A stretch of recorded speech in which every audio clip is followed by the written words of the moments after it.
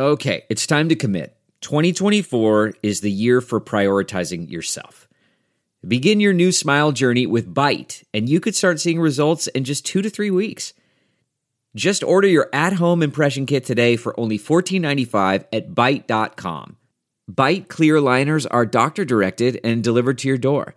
Treatment costs thousands less than braces, plus they offer financing options, accept eligible insurance, and you could pay with your HSA, FSA. Get 80% off your impression kit when you use code WONDERY at Byte.com. That's BYTE.com. Start your confidence journey today with Byte. Angie's List is now Angie, and we've heard a lot of theories about why. I thought it was an eco move. Fewer words, less paper. No, it was so you could say it faster. No, it's to be more iconic. Must be a tech thing. But those aren't quite right. It's because now you can compare upfront prices, book a service instantly, and even get your project handled from start to finish. Sounds easy. It is, and it makes us so much more than just a list. Get started at Angie.com. That's ANGI, or download the app today.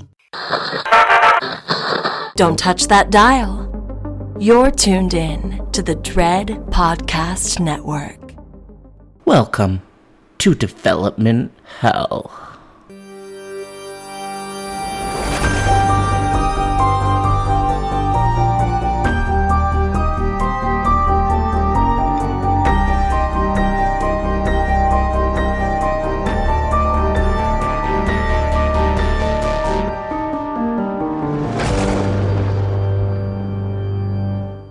For every horror movie that hits VOD, countless others end up DOA.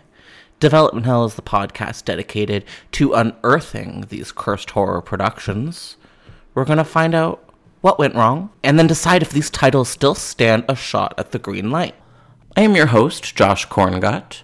I am the managing editor of Dread Central. I am also a filmmaker in Toronto, Canada. This podcast is a proud member of the Dread Podcast Network.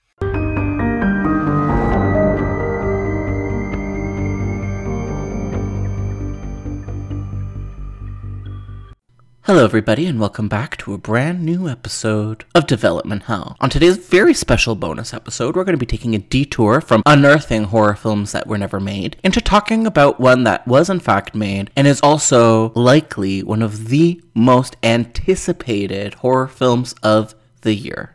That is right, we are talking all about Scream 6 today, and I am thrilled to let you know that we are talking with some of the people involved in making this film. Today we have interviews with the directing and filmmaking team behind Scream 6.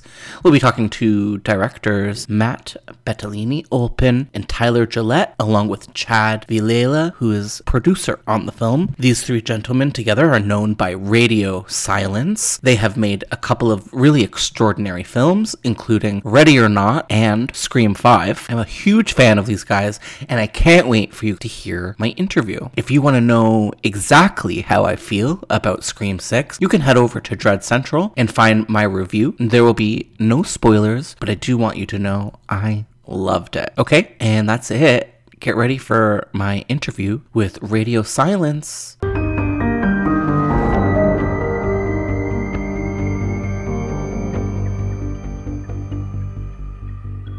What's up, Josh? Hi, how are you? It's good to see you. Matt, after the positive response to Scream 5, was the pressure greater this time, or did it feel kind of alleviated? I think it felt, we've talked about this a lot, where we felt a greater pressure because it was that weird thing of like, wow, we did that. Yeah, like, oh my God, why would we go try to do that again? That was such a, the threading that needle was like such a tightrope walk. And sorry for mixing metaphors, but I can go further with it. No, but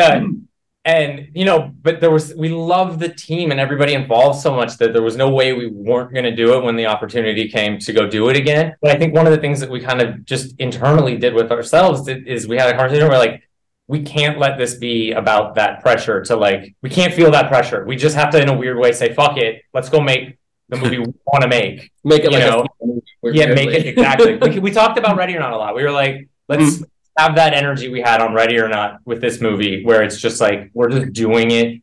Everybody's on board, and I think you feel that in the movie, hopefully. Tyler, what has your experience been like with this fandom? They're wonderful. It's the most generous, thoughtful, like educated group. It's incredible. I think that one of the things that's been a real guiding light for us is that we know that the fans hold these films to a really high standard, and that to achieve anything in this franchise, you have to really be paying attention. And it's really nice knowing that you have a group of people who if you do your job will be there, will show up for you. I think that all fandoms have a bit of a dark corner. Obviously, we're poking fun at that in the last movie, but for us, our experience by and large has been just wildly positive and supportive. Yeah, awesome. Okay, Chad. It was really cool to see Samara Weaving in another film of yours. Did you have this part in mind for her? I think as soon as we read this for Scream 6, the intro for Scream 6, we thought Samara would be a fantastic person to have in this movie and just to bring her into the Scream universe. Obviously, we're the biggest Samara fans in the world, and we would work with her on any possible movie that we could, and I think that will always be a goal of ours. So it was really nice being able to bring her into this universe. A lot of fun casting other things, because I think we just all love this cast more than anything. Like it's become our new family over the last 3 years. And being able to like see everybody again this weekend and just get together, when we all get together, it's so nice. We've built new friendships along the way, and it's something that we definitely cherish very much. For all of you, it was really cool seeing the Last Podcast on the Left reference this time and the Dead Meat reference last time. What are some of your favorite horror podcasts besides those guys? We listened to Lore, fan of Lore for a hot minute. Nice. I thought horror, but Steal the Stars was a really great podcast. I mean, definitely like horror adjacent. Morbid podcast with Elena and Ash, I think, is like something. They're nasty. That show is gross. Yeah, they go there. They do. Fans of Last Podcast is the one I keep going back to. It's killer. I'm going to give this one to you, Chad, but it's really for all of you. On a scale from 1 to 10, how dead is Jill Roberts? Tell us, Chad. 11? 11? Oh, that's too bad. And do you guys stand by that? Cut him loose. Send him to the fans. Yeah. Okay. I think everybody can come back. This is the sixth film in the franchise. Come on. Do you think that there's more story for Jill out there? I mean, we love Jill. Yeah, sure. Okay. I feel like you're asking for yourself. This is a very personal line of questioning, isn't it? It's for me. It's for everyone. Just doing the important work. How mapped out is Scream 7? And was there a master plan even before going into Scream 5 for multiple films? I don't think there was a master plan. If there was, we weren't aware of it. And, we're not sure what's up with Scream 7 yet. But we do think that one of the greatest things about Scream as a franchise is that it can keep kind of rebuilding itself and reinventing itself. So, in our minds, Scream will go on long after we're gone. There were some awesome visual references to Friday the 13th. I'm curious, did you guys revisit Jason Takes Manhattan at all before diving into this? Yeah, definitely. I mean, I think working on a movie that is such a celebration of all movies and of, horror culture, we really take pains to do our homework with that stuff. I think what we learned, for as much as we love that movie, is that we also wanted this movie to feel like the city was really a character, and it wasn't just a backdrop, that it actually had a real role to play in how the different set pieces play out. But are huge fans of that movie. Did you ever consider setting half of this movie on a boat just to fuck with people? For a boat. Yeah, no way. Okay. Who do you think of this entire cast would make the best sleuth in real life? Like, if you had to assign any of them to a real life case, who would it be and why? I'd probably go to Jenna first. She seems to be astute into what's going on with everybody else in the cast really well. So I think she would suss out suspects really quickly. So that's who I would go to. Well, that's a good answer. I loved the Abe Snake reference. It was fast, but I love that it was there. Whose idea was that? How did that get put in there?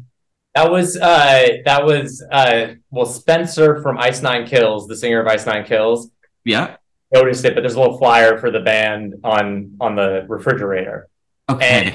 And we have gotten friendly with him over the last couple of years, and he sent us that to put in the scene, and he put on there Abe's Snake Pit as the location of their show. And we saw that, we're like, oh, let's steal that. Let's do that on the bodega. So yeah, Spencer prides my kills. And my last question is for all of you. Was there ever one movie, horror movie or otherwise, that really fucked you up as a kid or growing up that stuck with you forever? And what would it be? Oh man, The People Under the Stairs fucked me up really, really hard when I first watched it. Okay.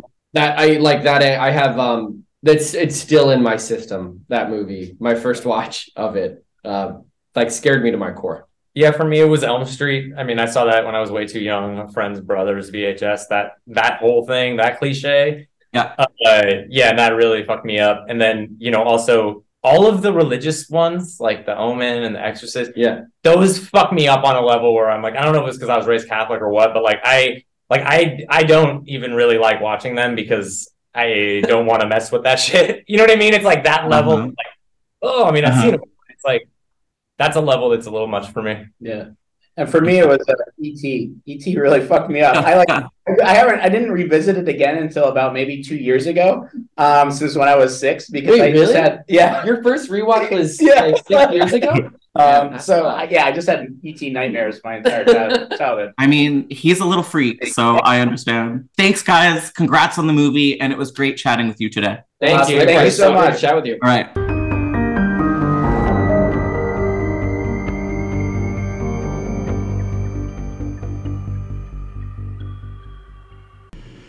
Thank you so much for listening to Development Hell.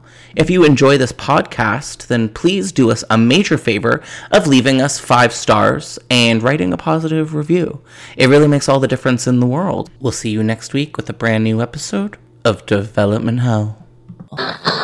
Thank you for listening to the Dread Podcast Network.